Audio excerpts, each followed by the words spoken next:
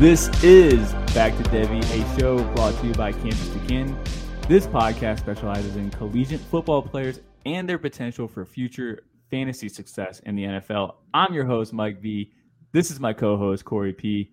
We are starting off our Pac-12 series. And finally, Corey, we have a conference that has a title that makes sense. We have 12 teams. They're all in states that border the Pacific Ocean, hence Pac. With the exception of two schools, Utah and Colorado. We can let that slide, though. And we do have two schools leaving next year. And maybe they bring in some new teams, but nothing's concrete yet. And hopefully they limit the candidates down to schools that continue to border the West Coast so they don't have to rebrand like the other one should be rebranding. USC and UCLA, by the way, were the two schools that are leaving. But again, not until next year. Now over to Corey for the news. So first we'll head over to Clemson, where we have a nice positive update about sophomore wide receiver Adam Randall. He posted a picture pretty much looking ripped, looking very in shape. A lot of people were worried about that 230 weight that they had heard, but looks like it might be a good 230.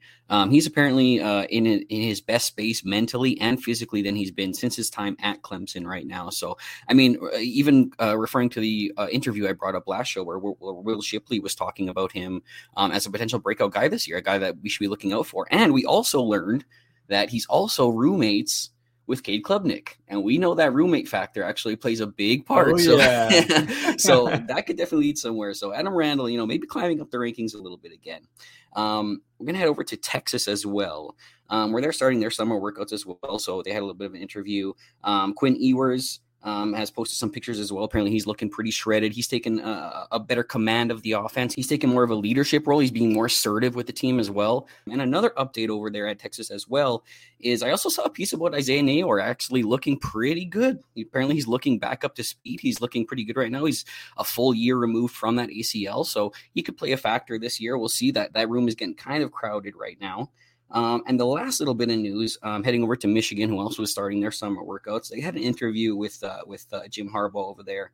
He's saying J.J. McCarthy is looking magnificent this spring. He's taking another step forward. They're hoping to open up the playbook for him. And he did kind of allude to a little bit of a potential split backfield between Donovan Edwards and Blake Corum this year, saying that they don't want a guy taking 25 carries, 20 carries. They want it to be more around, 13, 15 between the two of them. So maybe they might not be the big CFF superstars that we're used to, but we could see a little bit more of a split backfield from this team.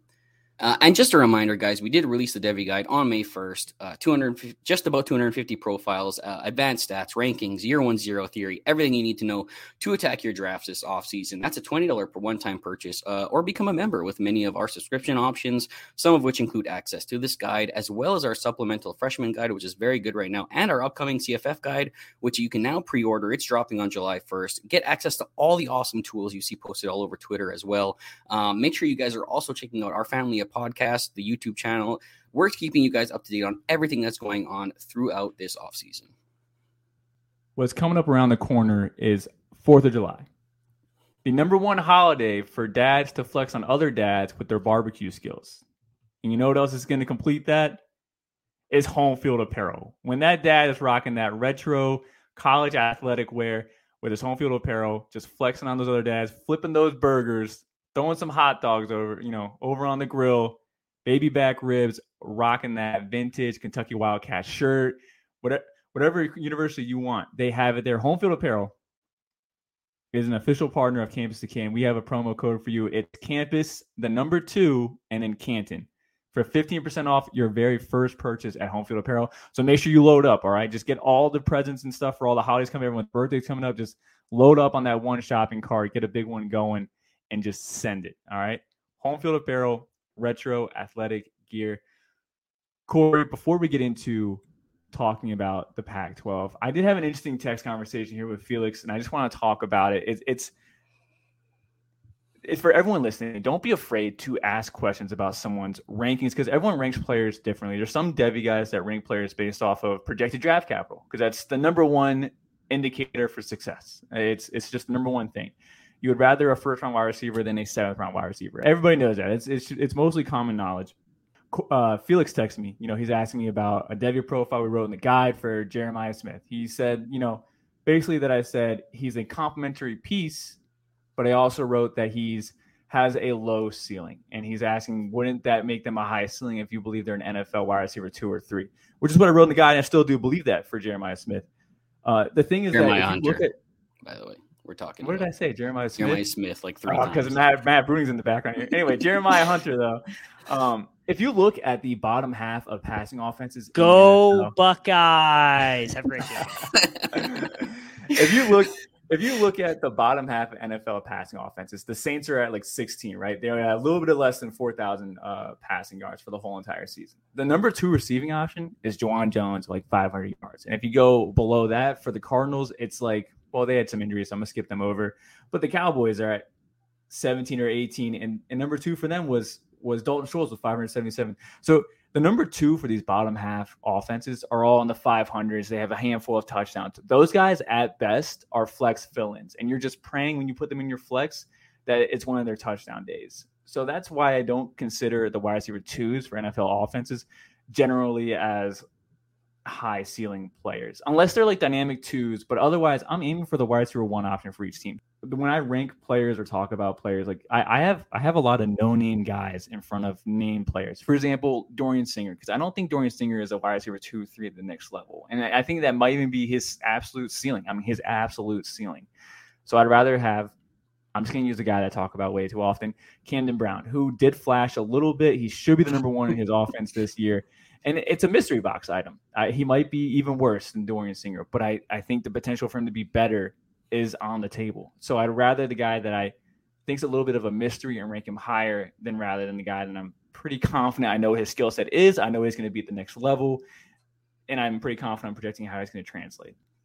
Yeah, no, I think we've talked about this a little bit before, and it's about the general draft strategy too. Is guys that are going to get drafted. Some guys weight that a little bit more, even if they're going to be a day 3 pick, as long as they're going to get to the NFL. And I think in deeper leagues like a C2C league where almost your entire roster is coming over, there is use in guys like that. You want to get your wide receiver 3s on your team, the guys who can be spot starters for you, because it's very hard to build depth that way. But in general, I'm kind of on your wavelength here. Like, I would rather shoot for upside. A guy that's been talked about a lot, especially over the last week, Devy Debate was talking about it a lot, Marquise Irving. I understand he's put up good production.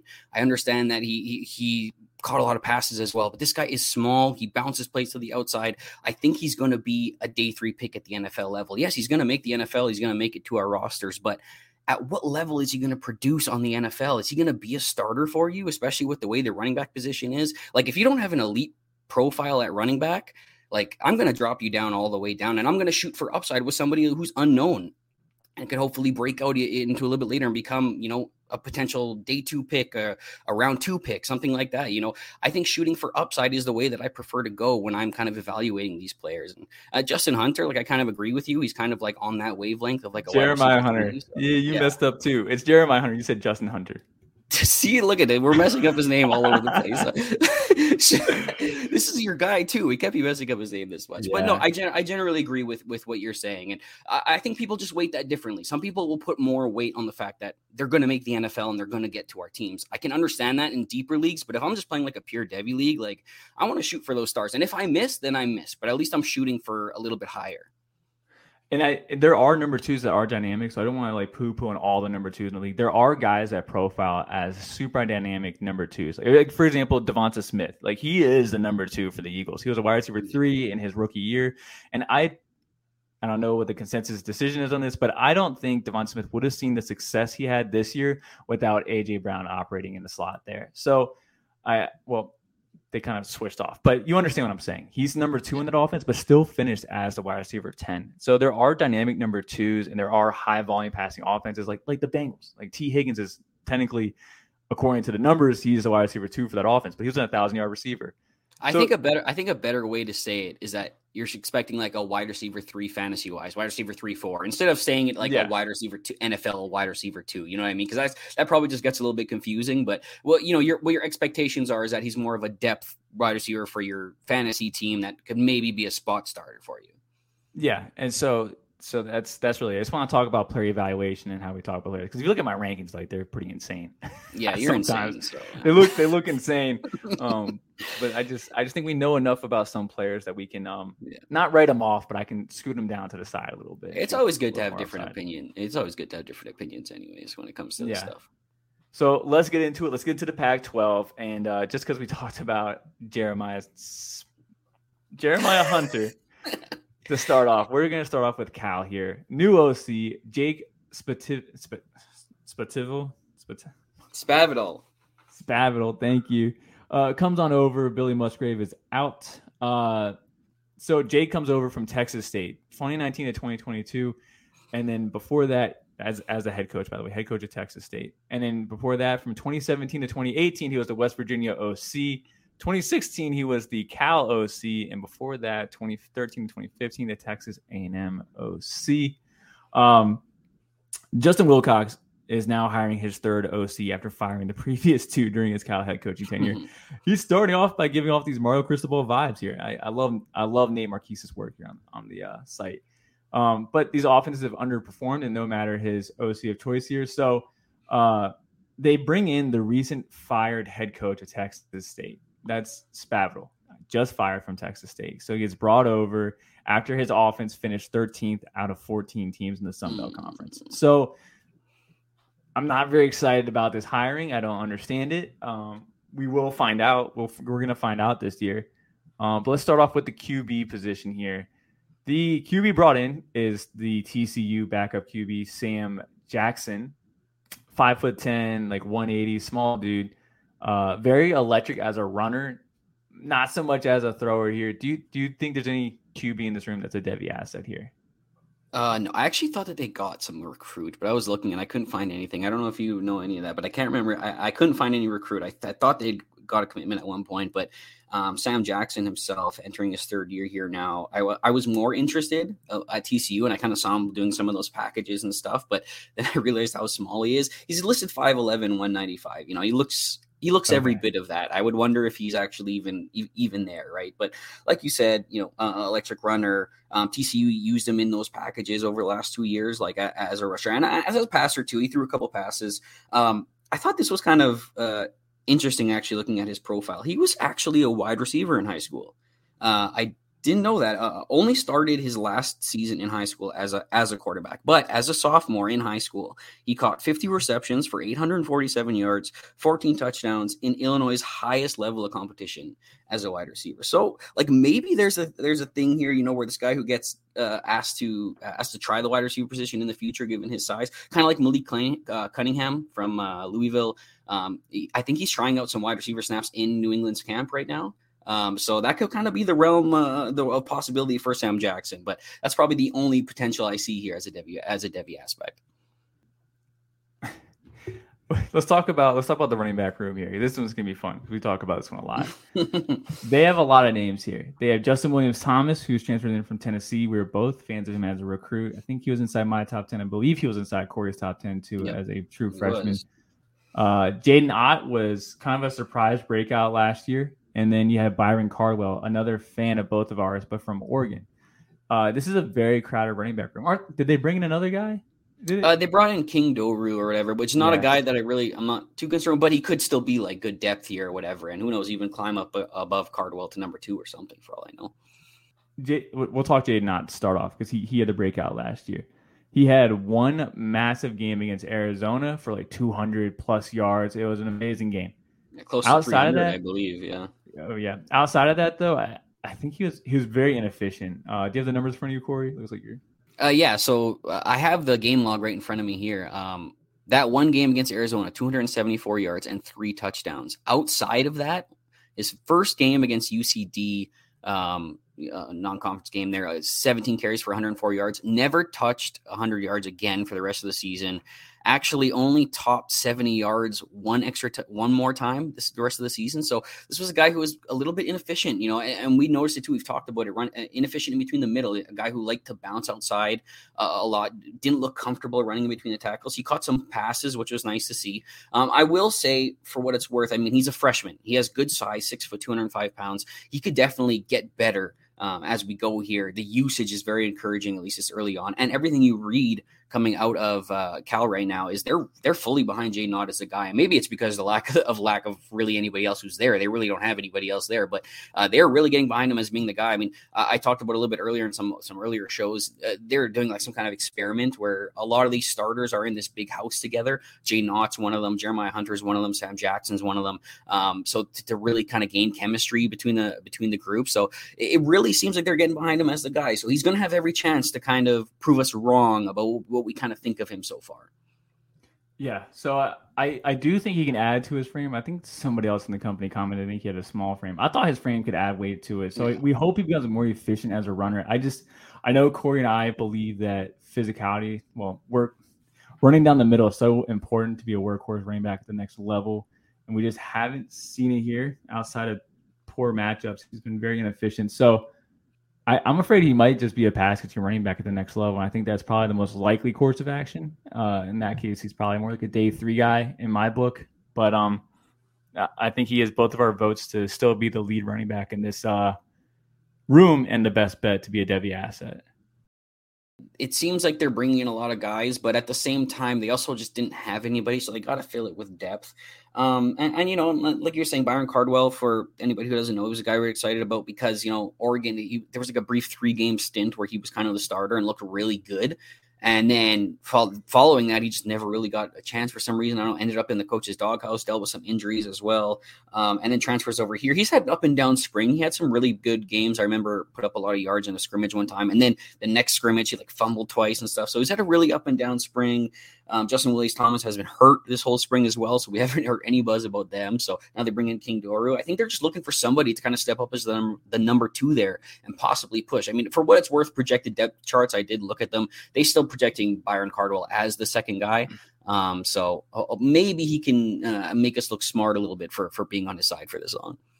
I do think there's potential that they're looking for a thumper, like doing a split backfield, but yeah, I don't think they have their thumper yet. But let's go to the wide receiver room. We just talked about Jeremiah Hunter a little bit earlier here, but just as a player, sat out of COVID, which was only 4 games for the Pac-12 anyway. So I think that gives him a free pass for being a year 1-0. That's usually what we've been doing anyway. But then 388 yards year 2, and then by year 3, 1,000-yard receiver here. This is with Jack Plummer last year. So Jeremiah Hunter was super productive, and he was productive against good corners too. Against like Gonzalez, who just was a first-round pick for the New England Patriots, he put up 98 yards and a touchdown against Oregon. He's been productive and the wide receiver 1 for this offense every single week last year, with the exception of 2. So 10 out of 12 weeks, he was the number 1 guy. And obviously that should continue.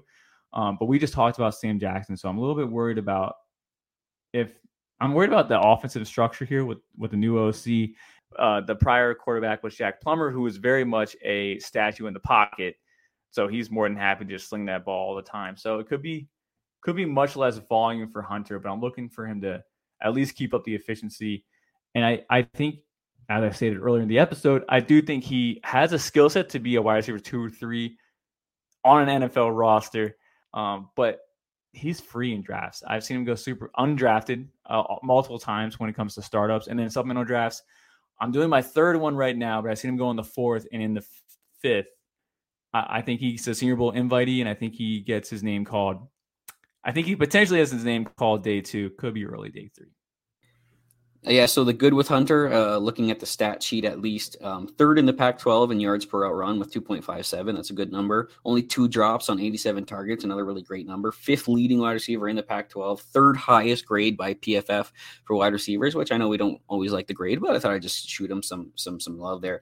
The bad side, 4.3 yards after the catch per reception. That's 33rd in the Pac-12. So not a guy that's doing a lot after the catch. 8 missed tackles forced, 14th in the Pac-12. So not a guy that's causing a lot of missed tackles after as well. And a guy who's almost 90% outside, kind of a little bit of lack of versatility, moving around the lineup a little bit. So he could kind of just profile as more of like a depth boundary wide receiver at the next level. But I'm interested. I'm definitely interested. He's definitely flashed. I think there's some juice there, some sneaky juice there too. He seems to separate like the longer the route goes. I don't know if he has enough like crazy burst off the line, but the longer the route goes, he seems to get separation at the top of the route, which I'd like to see. Seems like a strong guy in contested catch situations as well, even though he wasn't credited with many of them. At least I think he was only like a 60 or 50% guy catching contested catches. So I'm interested at least. The only other guy here that I guess that flashed a little bit for me, at least when we'll get into UCLA and J. Michael Sturdivant a little bit later, but watching his tape and watching Jeremiah Hunter was Maven Anderson just a little bit, but the profile really doesn't look that good. He's entering his third year. He doesn't really have any production really, but he did flash a couple of times. There was a catch here. There was a catch there, where a big play here that he kind of jumped off the screen. Do you have anything on Maven Anderson that you like? No, and I think it's funny you mentioned him because I don't know if you listened to Campus Live today, but Austin officially waved the white flag on Maven Anderson today. Oh, did he? Okay, yeah. I mean, there's not much there, really. I was just trying to look at some kind of other option. Yeah, he's entering his third year, redshirt freshman year, didn't do anything his freshman year. I just underdeveloped at this point in time, and it's Cal. Like, you don't really look at them to be like, you don't look at them to develop guys. They just kind of stumble upon stuff. So that's kind of fine. It was a deep shot, so it's kind of to be expected. All right, let's head on over to Washington State. New OC, Ben Armbuckle. The previous OC, Eric Morris, is gone, and I believe Eric Morris was tied to current quarterback Cam Ward. We'll talk about that in a second, though. Eric Morris did come over from the FCS. Similar to Zach Kittley, there has been some gold found in the FCS coaches. He brings over Cam Ward with him, who was the Jerry Rice Award winner, and those guys do have a decent Devy history of actually working out for the NFL.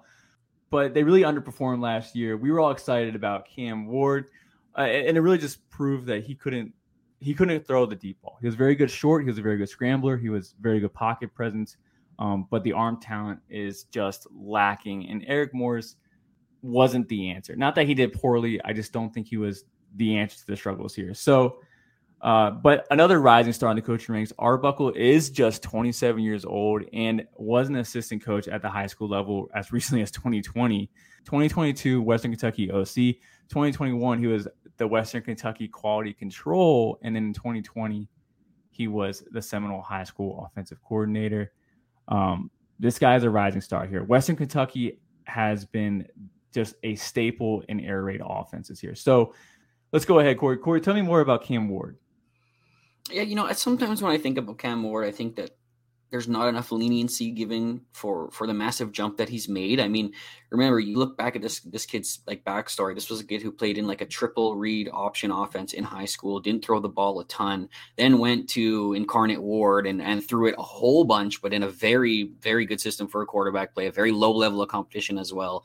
And he was throwing the deep ball there. He had no problem doing it. And now he comes over here and just kind of, everything's moving a little faster. Defense is a little bit better. The athletes are a little bit better. He just seems to be kind of tentative to pull that trigger on the deep ball.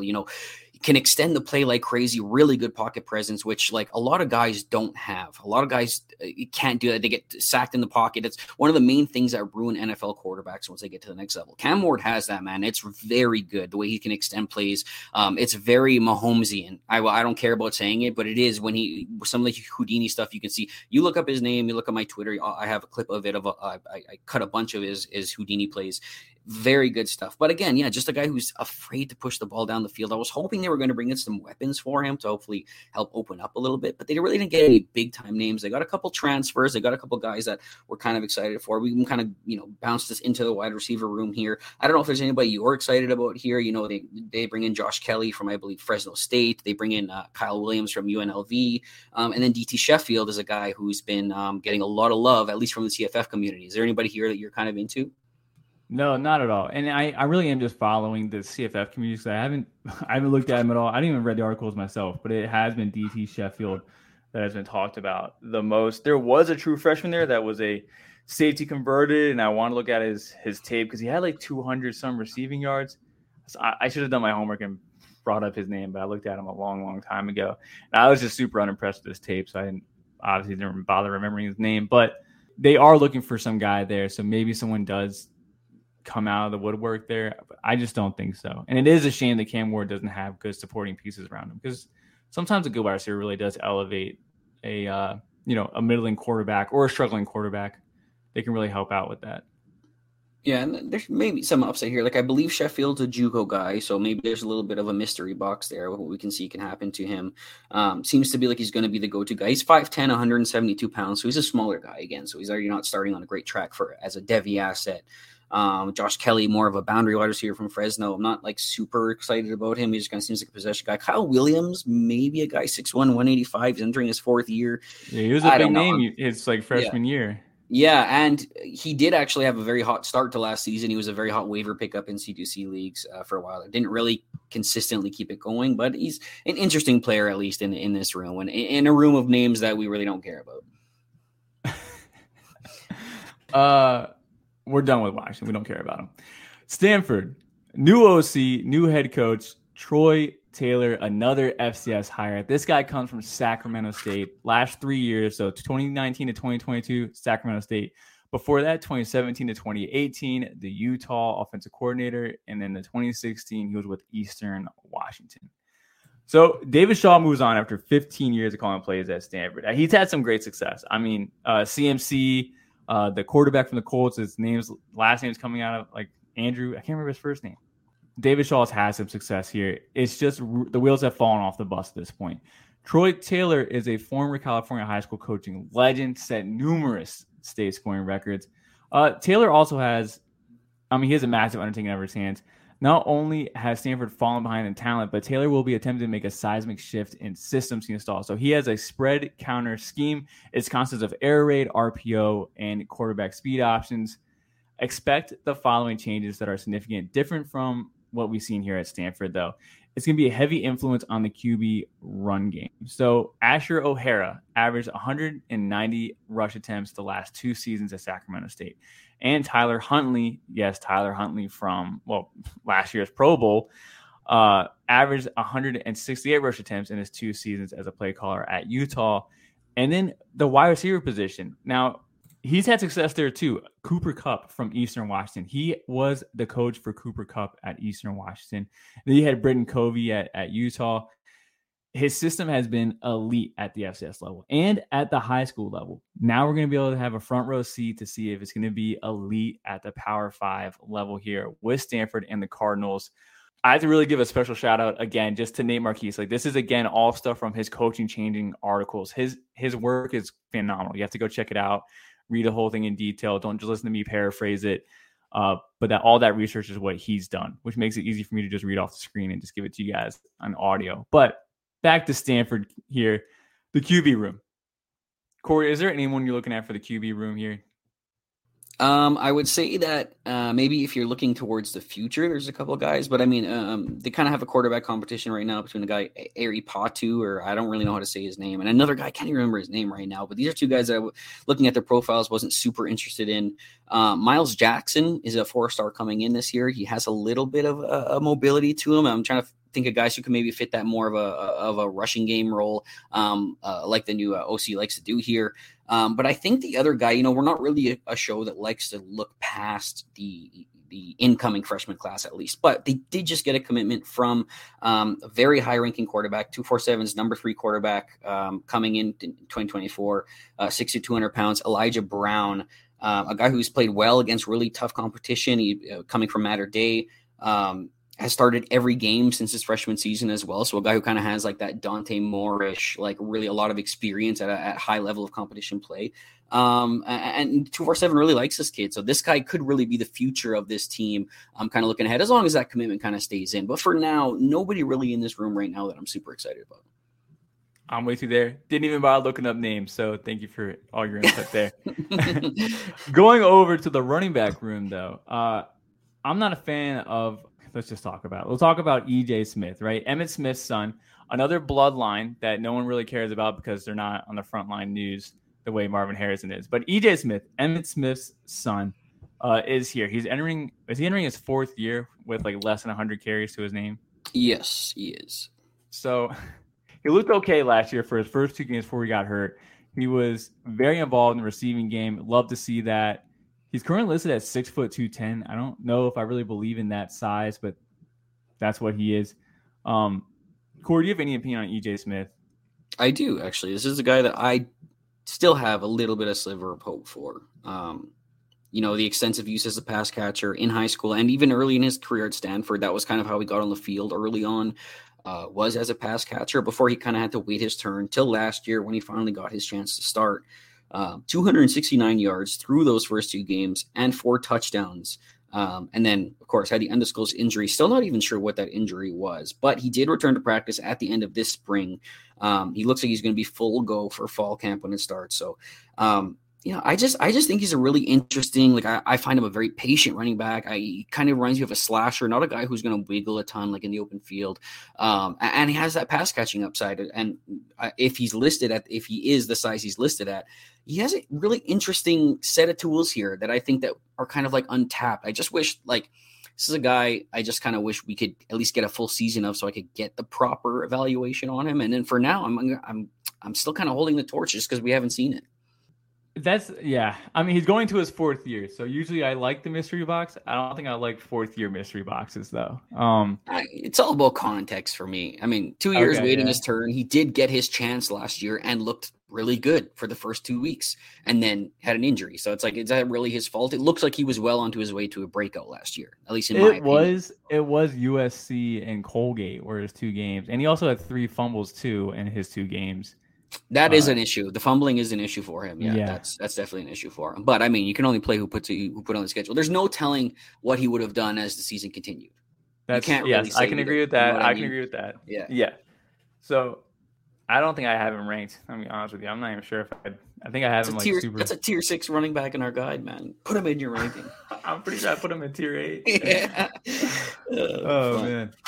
Wide receivers, you got any interesting names here you like? Well, I wanted to just say Justin Williams-Thomas could have been the running back in his room for about 1 week. Which would have been better. Yeah, would have loved that. Thanks, Justin. I have a deep shot at wide receiver here. Mm-hmm. I haven't been giving deep shots lately, or I haven't been giving enough. But this is a true freshman coming in, Jackson Harris. Listed as an athlete, I want to say he's like the overall players number 700. I mean, he is deep. So he's a 3-star athlete, true freshman. He's 6'3", 195 pounds. So mid 3-star. Our recruiting team has clocked him at 21.5 miles per hour at that size. And not only that, his production profile is 73 receptions for 1,492 receiving yards and 24 touchdowns as a senior. And then on huddle, he also has a self-proclaimed 4.5 40. So, which I think, judging off his miles per hour time, I think I can believe that. I'm not gonna doubt that one. Ultra productive. The tape looks pretty good too. The issue is that when you look at who he's playing, you can tell this is not good competition. And then I went to go look at the strength of schedule because I asked big wide receiver guy, one of our recruiting team members, what the competition was, because I was like, this can't be good competition. I mean, he's in California, but this can't be good competition. His strength of schedule, Corey, was -12. Ouch. But he's smashing the competition, which is what we want. But again, 3-star, great athlete. There's no one in this wide receiver room. It's really barren. We just had Elijah Higgins go. We had Michael Wilson go. Both of them actually got drafted. Michael Wilson was a 3rd-round draft pick. He had a phenomenal offseason. So good for him. Love talking to him at the Senior Bowl as well. Really nice guy. But this is a story of opportunity, and we have verified athletics. I got an even deeper one for you. No way. I'm giving a shout out to our guy who came on during the analytics show to talk to us about everything analytics. If you guys haven't checked out that one, it's called Mathing with Tim. That's Tim Alb. Came on our show to talk about modeling analytics. Was an absolutely great show. One of the wide receivers in his personal model that came out super high for him, that he's been touting on Twitter, he's been touting everywhere, Tiger Bachmeier, who I absolutely know nothing about, but I just want to give some love because I've seen his name being passed around Twitter a bit. I've seen him going in some drafts as well. He just went for a decent price in the auction in our C2C versus NIL league. I know everybody kind of hates him because he is like an older prospect. I think he's like 19 years old, which is why our team is like pretty much off of him. But I know Tim doesn't weight that as much in his modeling. So, he's really high on this guy. He came out very high in his model. So, and for what it's worth, looked up a projected depth chart. He's 2nd team right now, and there's no listing of Jackson Harris anywhere. So, just another name to kind of keep a lookout for. If you can't tell, we're not interested in the wide receivers that are currently in this room that are going to be the starters this year. We're looking ahead, and that's pretty much everything for Stanford. I think everything is kind of looking ahead with this team right now. Yeah. Okay. So I know Tiger Bachmeyer. I do know. Really diverse guy. There just weren't traits, in my opinion. There weren't traits, but this dude also has like a weird resume of like he plays every instrument and he has like all these like random hobbies. Like you read his resume and you're like, I'm so unaccomplished as an adult. This 18-year-old's done more than I have. Multi-talented, man. Yeah. So that's Tiger Bachmeyer. So he has a phenomenal production profile. Also, Jackson Harris is coming in the summer. That's why he's not on the school website yet. All right, let's we're shooting from deep, so that's fun, man. Let's get on to the next one, though. Let's talk about UCLA. No coaching changes. Let's get over to the quarterback room. Colin Schlee transfers in from Ball State. Early favorite to win the job because obviously it's a transfer. We just saw Dorian Thomas-Robinson leave. They're very similar play style type players.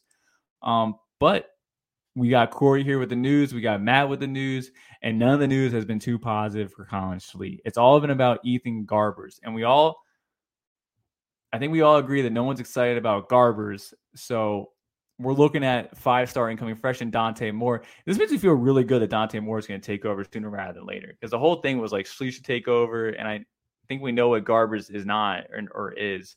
So I think Dante Moore can take over here sooner rather than later. I don't know how soon, but definitely before the end of the season. Yeah, Ethan Garbers is kind of the epitome of that guy who is the vet that's in the way, that just kind of knows the system very well, has been in it for a while, so he looks good in practice. He's been the most consistent. That's like the main word you hear in every beat reporter. Sean Clifford. Clifford like he's just been consistent. He's just been more consistent with the guys. Well, yeah, no kidding. He's been the only guy who's been in this offense other than the other two guys who are coming in out of nowhere. Yeah, like you said, Colin Schlee has not had the greatest spring. He's been all over the place. Apparently his accuracy has been really bad. There has been some times near the end of spring where they were saying that arm talent was starting to come out a little bit, but I'm just not there with Colin Schlee anyways. It seems like he's falling down this list. Dante Moore was really interesting though. He started out the spring pretty hot. It almost seemed like he could like be in contention for like a week 1 start here. And, we had looked at the history of Chip Kelly. He hooked himself to Dorian Thompson-Robinson as a true freshman. As a redshirt freshman. As Dorian Thompson-Robinson was a true freshman, Marcus Mariota was a redshirt freshman that he hooked himself to. He came in not seeing a snap of it, Marcus Mariota. That was his first year ever playing or coaching Oregon, and he hooked himself to a quarterback he knew nothing about in a young course. So he'll go with the guy that he believes is the best guy. I thought this was pretty interesting though. Reading a review about the spring, they were talking about Dante Moore looked really good, and then they kind of what I would describe as a little bit of arm fatigue from Dante Moore. This has been kind of one of the things about his profile that has stuck out a little bit. People have had some questions about the arm strength, the arm talent a little bit like that. Doesn't really show up a lot of the time on tape, but apparently throughout the spring, towards the end, this beat reporter from 247 said that he was failing to kind of rifle it into those tight windows the same way he was doing it at the beginning. There was more balls floating. There was more balls being floated enough for a DB to make a play on it. And that kind of happened towards the end of camp where it kind of seemed like what they were describing, his arm kind of got tired on him. And I'm just kind of wondering if that's something that we have to be taking more seriously in his profile. Is the arm talent fully there? Does he lack upside because he doesn't have, the physically imposing tools of a lot of these other guys near the top, 6'2", 210. Hopefully he is the size that he's listed at, but are you worried at all with the arm talent? Do you think that this strikes you as more of a high floor guy than more of a high ceiling guy? Yeah, no, I always thought he was more of a high floor guy. He's definitely a field general type of guy, a game manager. But like we always thought he maybe was a little bit more of a plus game manager, not just your average guy. That's kind of where I'm at. Yeah. Yeah, and then this is like we talked about thresholds a couple episodes ago, but there's only so many first round quarterbacks. I mean, like a stat class, you see like 5. We do like this class, so there are guys that are going to fall off. Give me some surprise fall offs as well. Like so I could see him fall off purely because of arm talent here. It could happen, but I'm not moving in my rankings. I think I have him still in my top 10. I don't think I'm going to move him out of there. No. But it's definitely a concern to watch. Yeah, I mean, and just to give him the love, very experienced guy coming from high school, 2 championships, I believe, started all his 4 years as well in varsity, if I'm not mistaken. So very experienced guy coming from a high level competition as well. has all the tools, and the maturity was really talked about during the spring too, as a guy who's really taking everything the right way coming into college for his first year here. So I think that we do see him sooner than later. I'm still not saying week 1 is out of the question, to be honest with you, but it's looking further away than it was at the beginning of the spring. Yeah, I like that. I'm with you. Heading over to the running back room, another transferring controversial here. We have a spring competition between Carson Steele, Ball State, G5 running back transferring in, and TJ Harden, who was the backup to, Zach Charbonnet. And he profiles, actually both these guys profile very similar to Zach Charbonnet. TJ Harden did come in relief towards the end of the year as a true freshman. I think he had he almost had 200 yards between the two games, but it was a very high efficiency 2 games, along with some receiving work.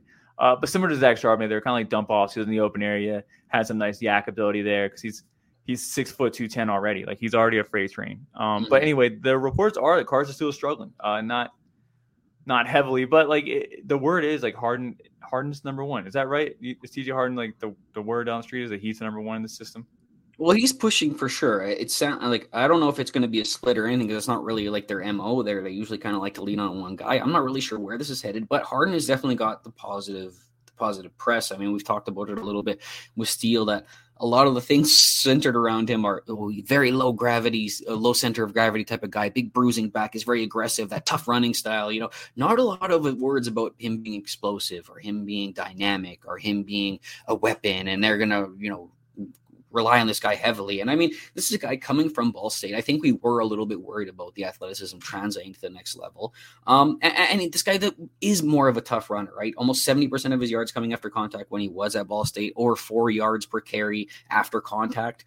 So that was very part of his game. But at the same time, at Ball State, almost 90 missed tackles forced over there. I don't think that athleticism is going to translate to the Power 5 level, because I just don't. I think once that jump up in competition against those defenses, I don't think he's going to be able to dance around the same way that he's hopeful. And I think that's kind of coming out in spring already. And he's also had a little bit of a fumbling problem this spring, apparently. That's having trouble holding onto the ball. That's not going to get you a lot of carries. But TJ Harden, I know he's one of your guys.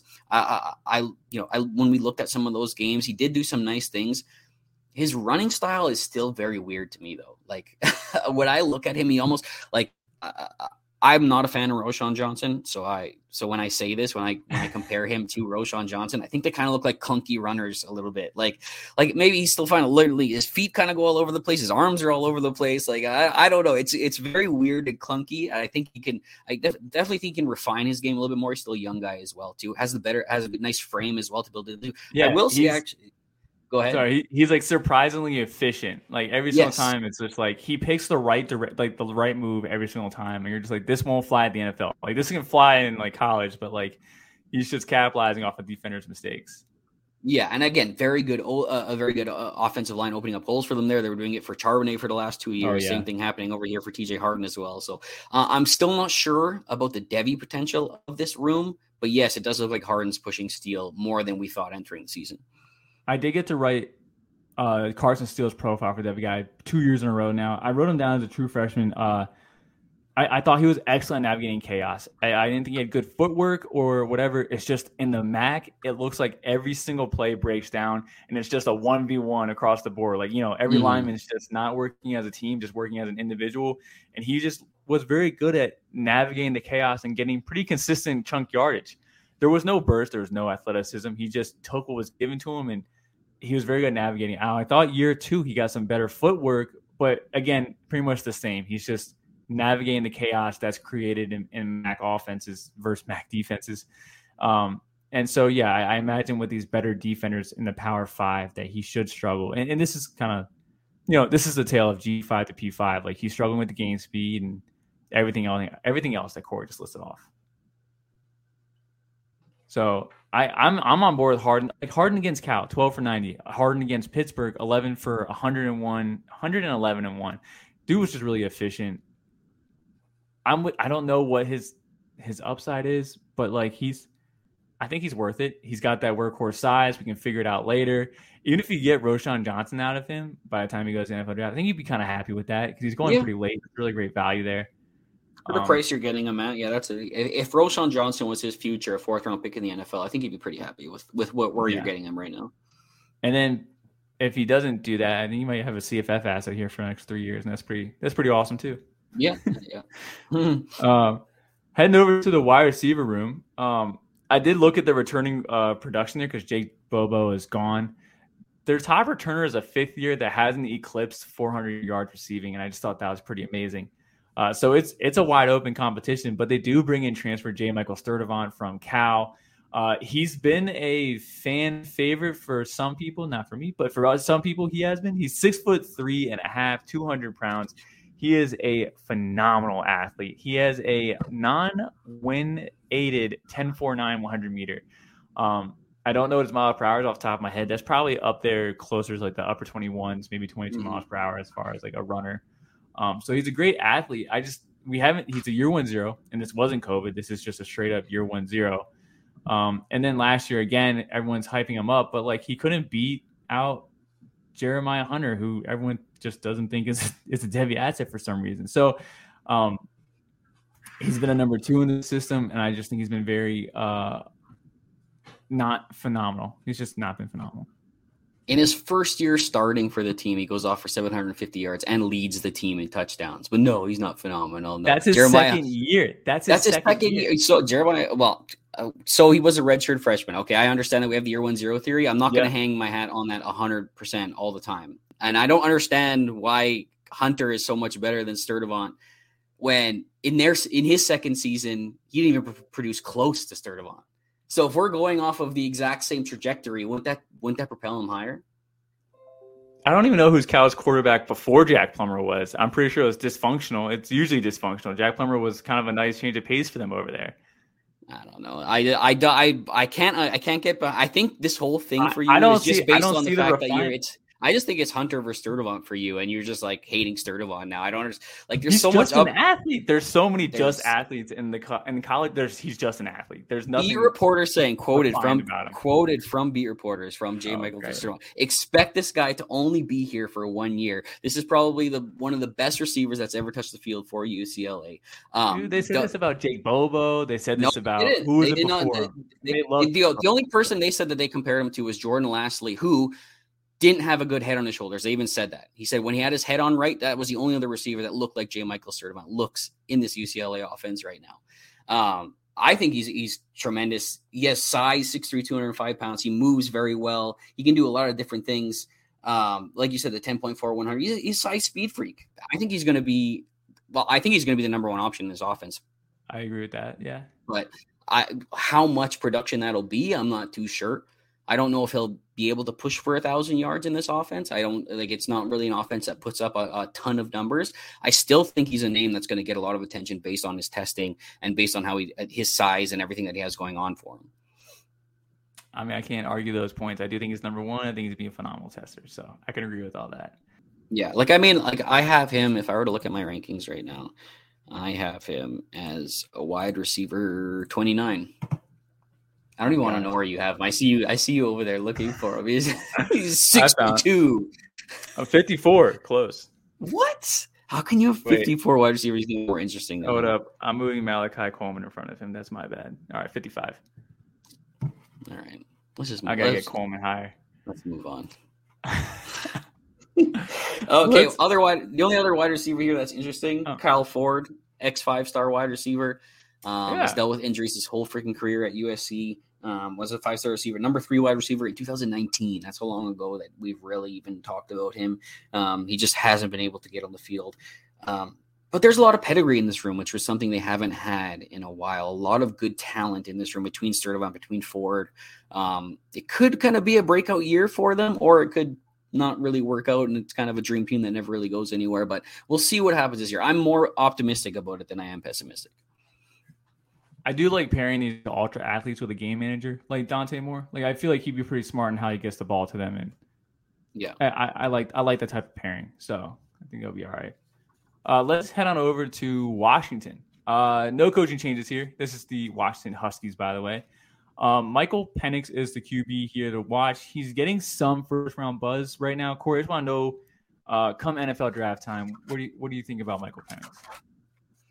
I've always been in the camp that I think he's an interesting player. A guy that I can write a lot of context for, 2 ACL tears at Indiana. He definitely had some flashes over at Indiana too. I remember talking about it a long time ago, my first Devy podcast that I ever did, Devy Dispensary back in the day. We talked about him a little bit when he was at Indiana as a freshman too. So he did some interesting things. It's like the first year we haven't seen him play more than 6 games a season for his entire career. I mean, now he's going to be going into his 5th year. So his 4th year, he finally gets to start. And he does a lot of really nice things. Most passing yards in the country, I believe, or at least in the Power 5.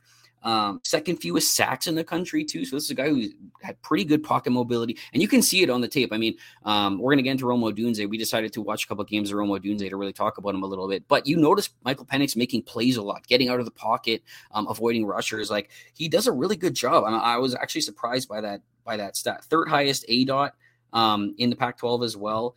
He had 2 1,000-yard wide receivers, so he was spreading the ball around. Another guy with almost 700 yards. I saw anticipation. I saw arm strength. I saw pocket presence. The main thing that worries me with him is his lower half.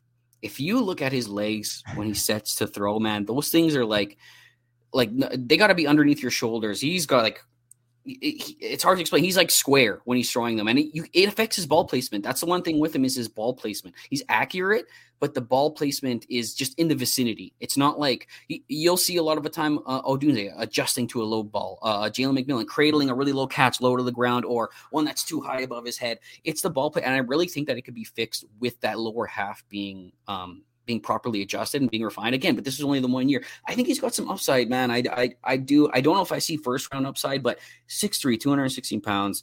He's putting up these kind of stats. You can write some context for the rest of his career. Another big thing is that lefty thing. I know some people like it, some people hate it. I don't know. It depends how you weight that for yourself, but I think he's going to kind of be more like in the Will Levis range. So maybe he's more like an early second. Maybe he gets that back of first hype, depending on teams. Sometimes they buy into these stats a lot of the time, but I don't think it's crazy. No, I'm with you there. I view him more similar to Hendon Hooker. Like I think he's a priority backup, a day 2 guy. May get a shot. I think the tools are there, but like obviously there's concerns about injury there. So I think you really nailed it across the board there. But I do agree with the tools. And the thing with the lefties, because Corey kind of brushed over it, the ball leaves the hand different from lefties. So wide receivers and former wide receivers will all say that it's just different catching balls from lefties. Now Tua's doing it right now. He's a lefty. He's doing just fine. But before that, it was like Michael Vick, and there's just a huge gap of just like not enough lefties being successful in the NFL. So I think it's a preference for a team not to try to make their wide receivers convert to lefties.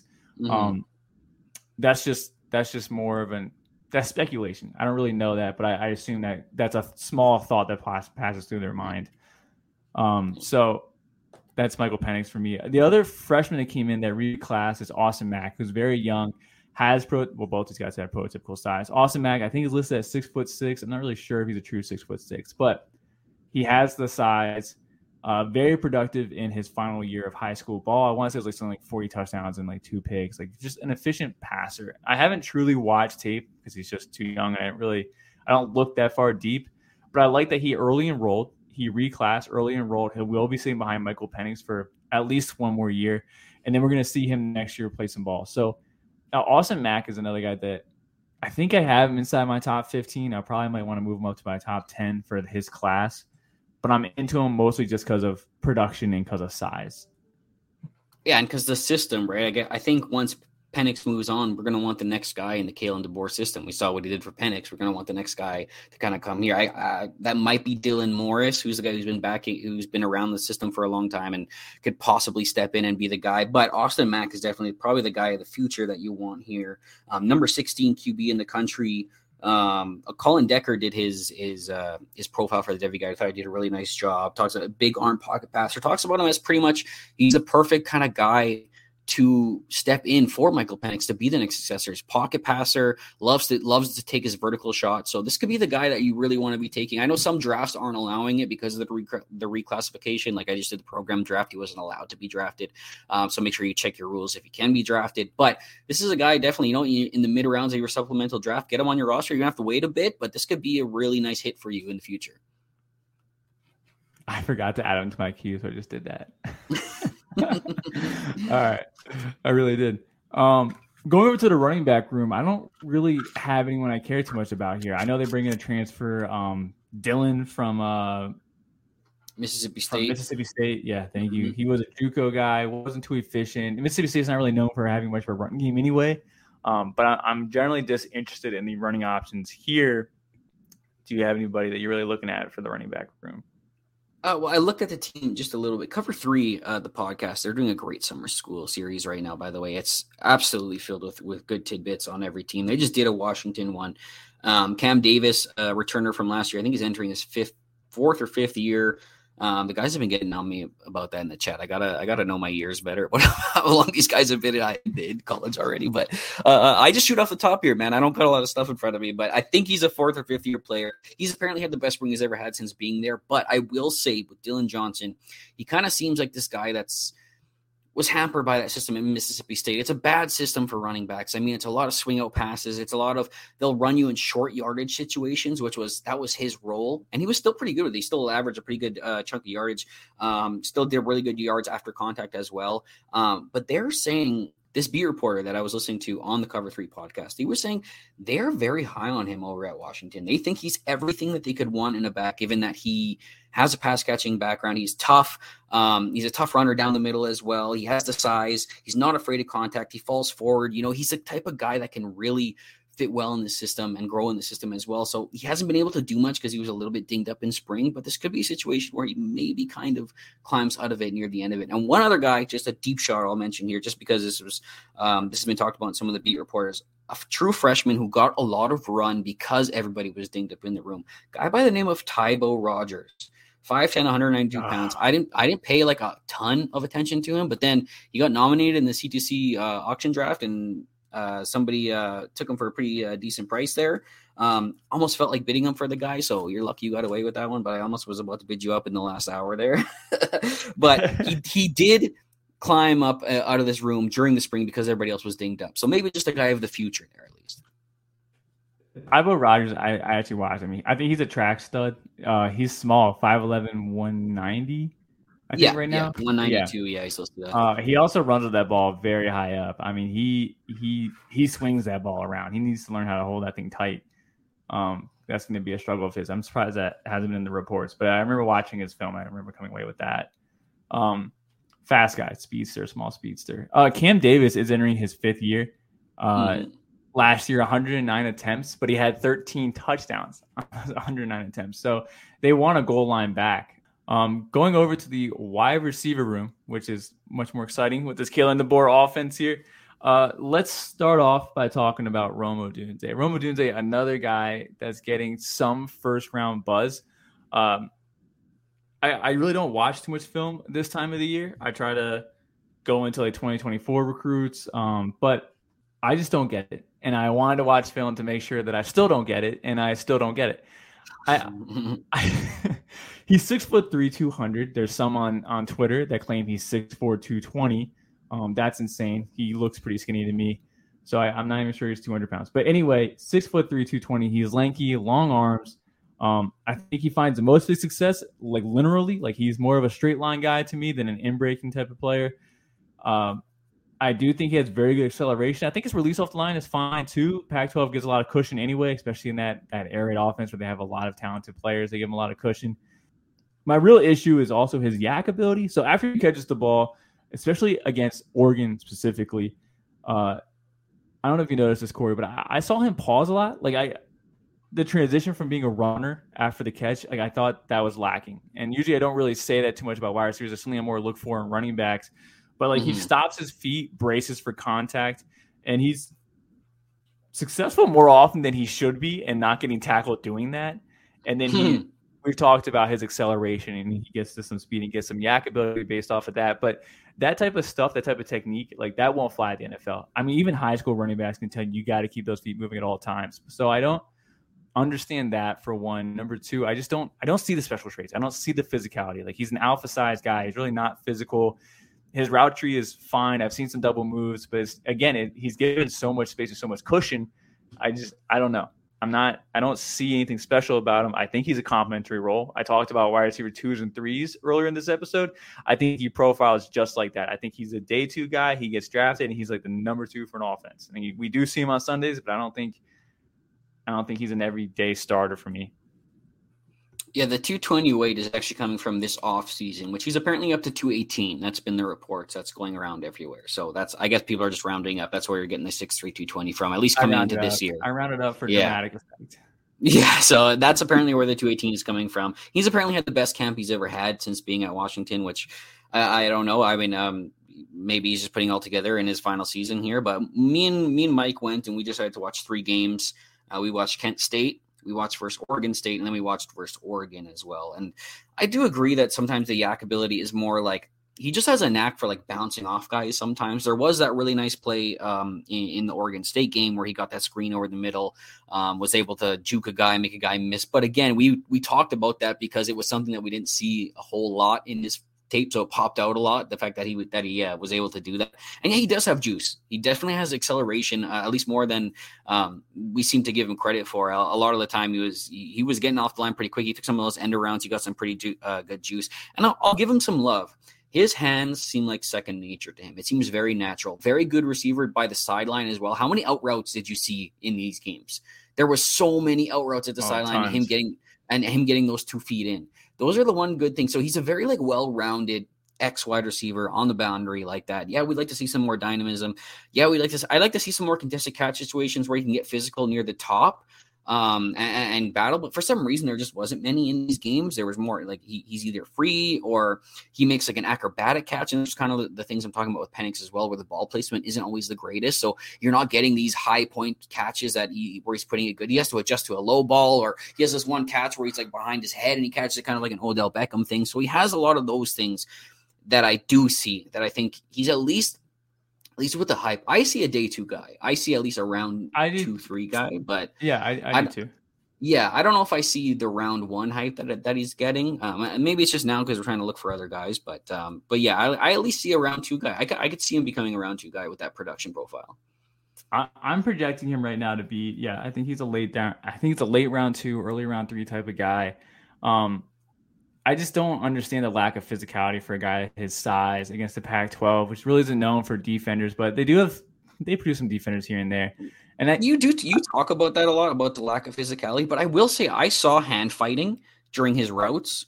I even saw him push off, which is not the greatest, but I saw him push off. He ran that really nice whip route. I can't remember where it was, either in the Kent State game. It was like 3rd play into the game where he ran that whip route in the end zone, and the guy like just totally bit on it so hard. Like there's, I see physicality there, and I see like route running skills there.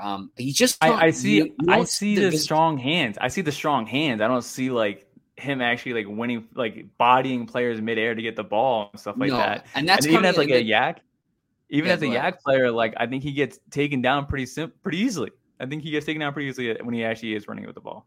I don't know. He has some weird knack of bouncing off guys. Like the announcer was like, he had a spin play. Really, he just bounced off a guy and like span away, like in order to keep his balance. Like he didn't do that himself, but he does have some kind of knack for just bouncing off guys. Not elusive in a way where he's making a bunch of cuts or being dazzling, but he's solid like that, I guess. Contact balance is the way I would say. Maybe not physical, but he has contact balance. 10 missed tackles forced on 75 receptions. Yeah, and his contested catch rate is 25%. That's pretty low. Oh, that sucks. I didn't see that. That's again, like I think he's a fine player. I just don't like. This is just like the Rashee Rice stuff mid-season. I just don't see this round 1 potential. I think he's a fine complementary skill piece player. It's actually not a bad comparison. Like for where his projection could be at the next in draft the next year. Like I think he could be kind of viewed similarly like that. I'm not with it anyway. And then also like, did you notice him like fall off from targets like after like week 7 or something like that? Jalen McMillan had a really strong run there as well too. I went right near the end there when he kind of pushed for it. And again, let's get into Jalen McMillan here. This is a guy that we had ranked higher in our Devy guide because we do see some more with him. I think he's twitchier. I think he has a little bit more stop-start ability. I don't know if he's as good with his hands. I saw him a lot more cradling catches. Again, this probably comes to Penix a little bit as well with the ball placement. But I did see a little bit more of that. But he's definitely more versatile, more fluid of an athlete. I think he can play along all spots of the lineup as well. I know he's mostly a slot guy, but he has the size to kind of move outside if he had to. So I think we had him ranked higher for a reason. And I still think that I believe that today. I still think he has more versatility at the next level. They're both like right next to each other for me, but I think I have him like one spot higher than Odunze right now. Yeah, they're both ranked similar for me too. I do have him a little bit higher. I'm trying to find him. I know he's like 5 spots higher. That's it. But I agree with you. I think he has more. His profile is more to be developed into a route runner, and that's like the number one thing for me for wide receivers. I think is separate, because if they can separate with like their feet, then they're going to have longevity in the league and they're going to be involved all the time.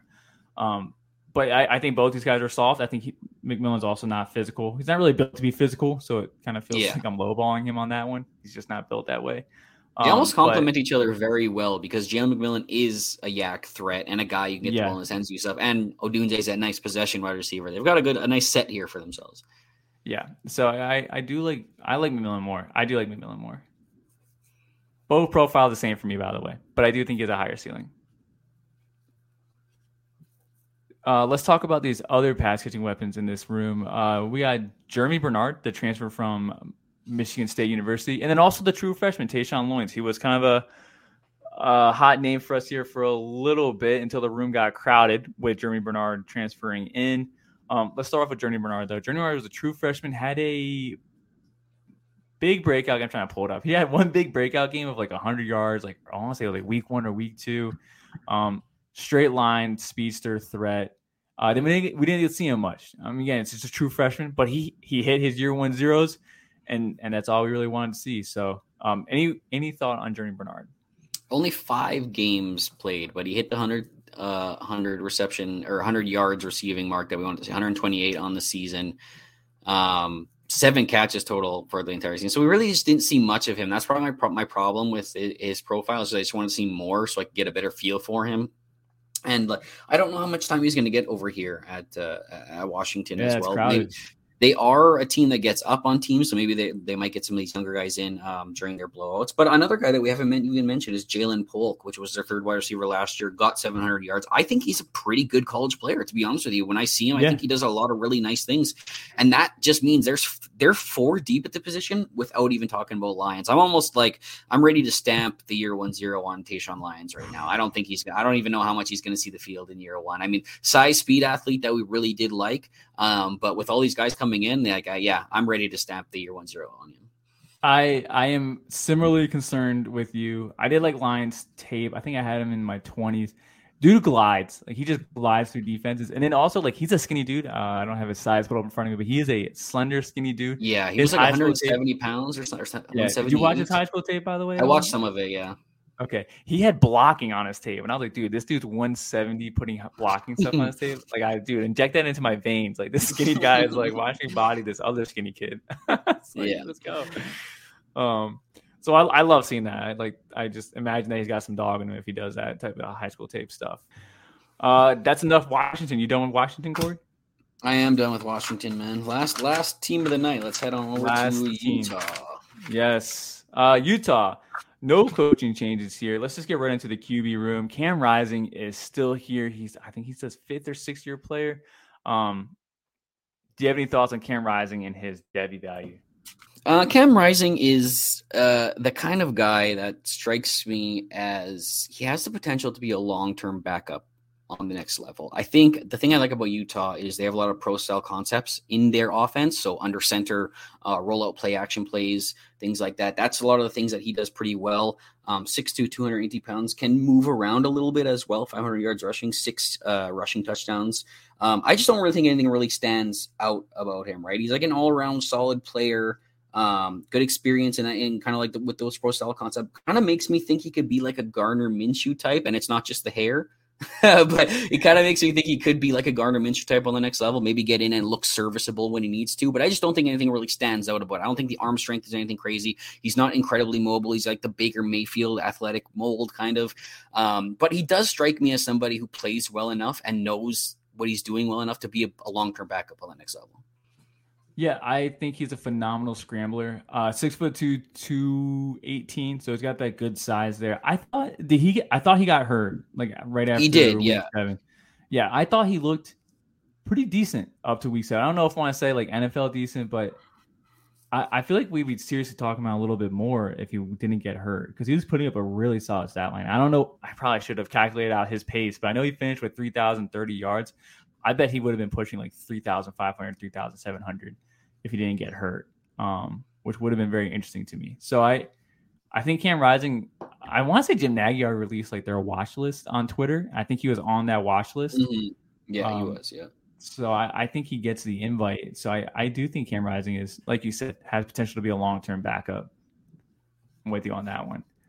The guy behind him, Nate, I want to say it's Nate Johnson. Is that correct? Remember him?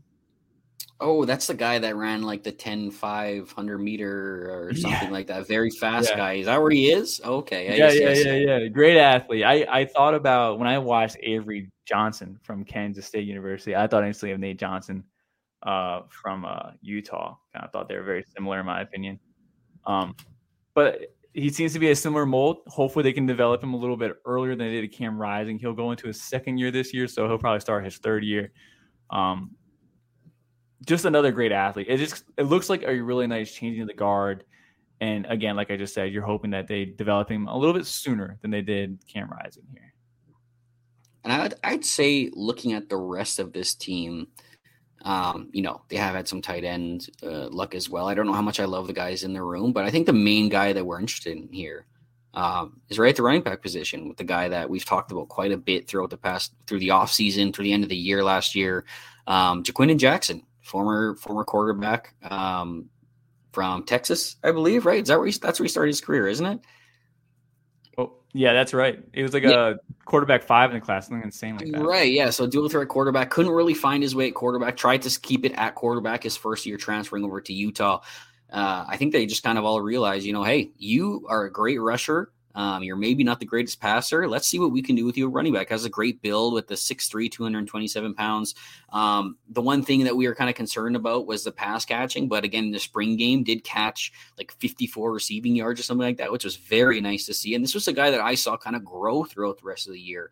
I thought his vision improved. I thought he showed some really good instincts as a rusher. So you can tell this guy wasn't just brand new to the position. Like he's been rushing like this for a long time in his career. And the instinct showed initially on the field, the way he was diverting traffic, the way he was cutting, the way he was seeing things on the field. I think it continues to grow heading into this year. And we've seen Utah really lean on guys before and really give them heavy workloads. I'm hoping Jaquindon Jackson is going to be that guy this year. Yeah, and he was out there running routes. He did run 31 routes last year, according to PFF here. And then again, he finished up last year, week 13 against Colorado, 10 for 117 yards and 3 touchdowns. Then went to USC for 13 for 105 yards and 2 touchdowns. And then Penn State, an actual defense, 13 attempts for 81 yards and 1 touchdown. All of those over 6 yards per carry. I mean, the vision is there. The athleticism is clearly there. Mm-hmm. Holding that ball high and tight because he did have a bit of a turnover issue the first half of the year, which is probably why they didn't let him get too much run in the early half. So he was kind of running, I can't say scared, but he definitely was running very stiff on the upper half of his body. I want to see more stiff arms. I want to see him be able to push off defenders to create bad angles for them on trying to wrap his legs.